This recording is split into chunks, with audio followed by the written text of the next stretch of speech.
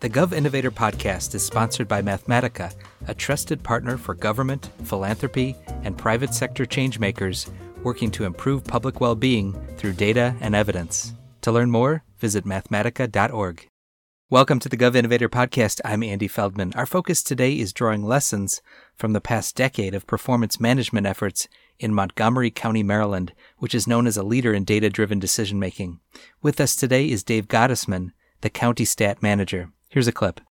Pick one issue, pick one problem, pick the one thing that keeps the county executive or mayor or city manager up at night and attack that one issue. Uncover all the data around it, understand what it's telling you, decide where you want to go with it, develop your strategies, and then keep coming back to the table.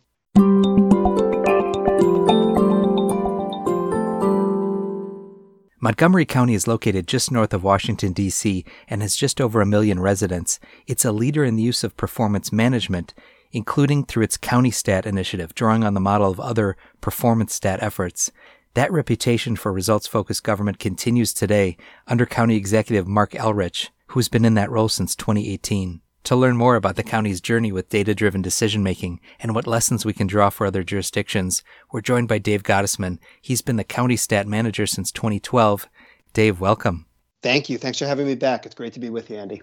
Dave, you've described the story of Montgomery County's performance management efforts over the years, including CountyStat, as one of occurring in phases. And I think it's useful to underscore that performance management efforts are unlikely to stay constant. And they're going to change because of leadership, preferences, and a bunch of other potential factors. So tell us more about what that evolution looked like. Certainly. So CountyStat has definitely evolved over the years. I would characterize us as in, let's call it 3.0 mode right now. Thinking back, 1.0 at the beginning of CountyStat was very much in the mold of what people saw in Baltimore City Stat under Mayor O'Malley. And I think that's because back then, hundreds of local government leaders were flocking to Baltimore to see what he was doing there, try to capture some of that magic. And what many of them did, including us, was take those lessons and then try to just bolt them onto their government structure back at home. What was constant from Baltimore was that 1.0 was very much about accountability, transparency, bringing the departments to the table, defending the data. That part held. What happened then is really two things. We moved into this 2.0 mode, and 2.0 was characterized as a blend or a balance of really two responsibilities. We still had to maintain that foundational performance management accountability role that CountyStat always played.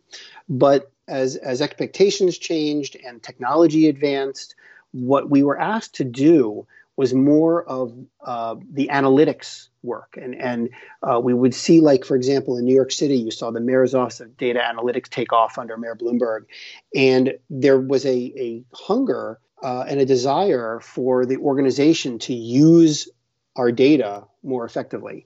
So CountyStat became the de facto place for that to happen. We took on more of an internal consulting type of role. And in that, we helped the county to leverage its data more effectively. So the trick for the 2.0 mode was really about balancing the classic oversight role with the support role of being an internal consultant and being, helpful, as well as, being there to, tell you when you were going off track. Then, what moved us into this current 3.0 mode was really something as simple as we had a new administration take the reins 2 years ago. And CountyStat, because of where we sat in the organization was and the role that we played, was just the ideal place for the new leadership to wrap its arms around the operations of each department. So 3.0 is characterized, I would say, by the pendulum kind of swinging back towards the accountability role, that classic accountability role. We went back to more department-focused meetings. But I would say the difference from the 1.0 was that these meetings were not punitive. They were not, tension-filled. They were really filled with much more of a sense of organizational learning and helping the new administration to understand what the departments did day to day and developing some new and more effective performance measures that spoke to what the new administration really cared about. I think that's really valuable, Dave. The 3 phases underscore how if you want your performance stat initiative or your broader performance management initiative to really remain valued and resonant with new leaders, you likely have to work with them to adjust the approach. I want to ask you a question about the other end of the spectrum, which is jurisdictions or agencies that are either considering launching a performance stat initiative or just starting down the road. What's your advice to them? So the advice for getting started has not changed, I don't think, ever since I got into this work more than a dozen years ago. And the first key is that you have to have the support from the leadership. If the top of the pyramid does not support vocally and actively doing this work, then it will be extremely difficult and challenging to get the department level folks on board and engaged and supportive and involved. So that's always key. But the mechanics of getting it started is still the same. Pick one issue, pick one problem, pick the one thing that keeps the county executive or mayor or city manager up at night and attack that one issue.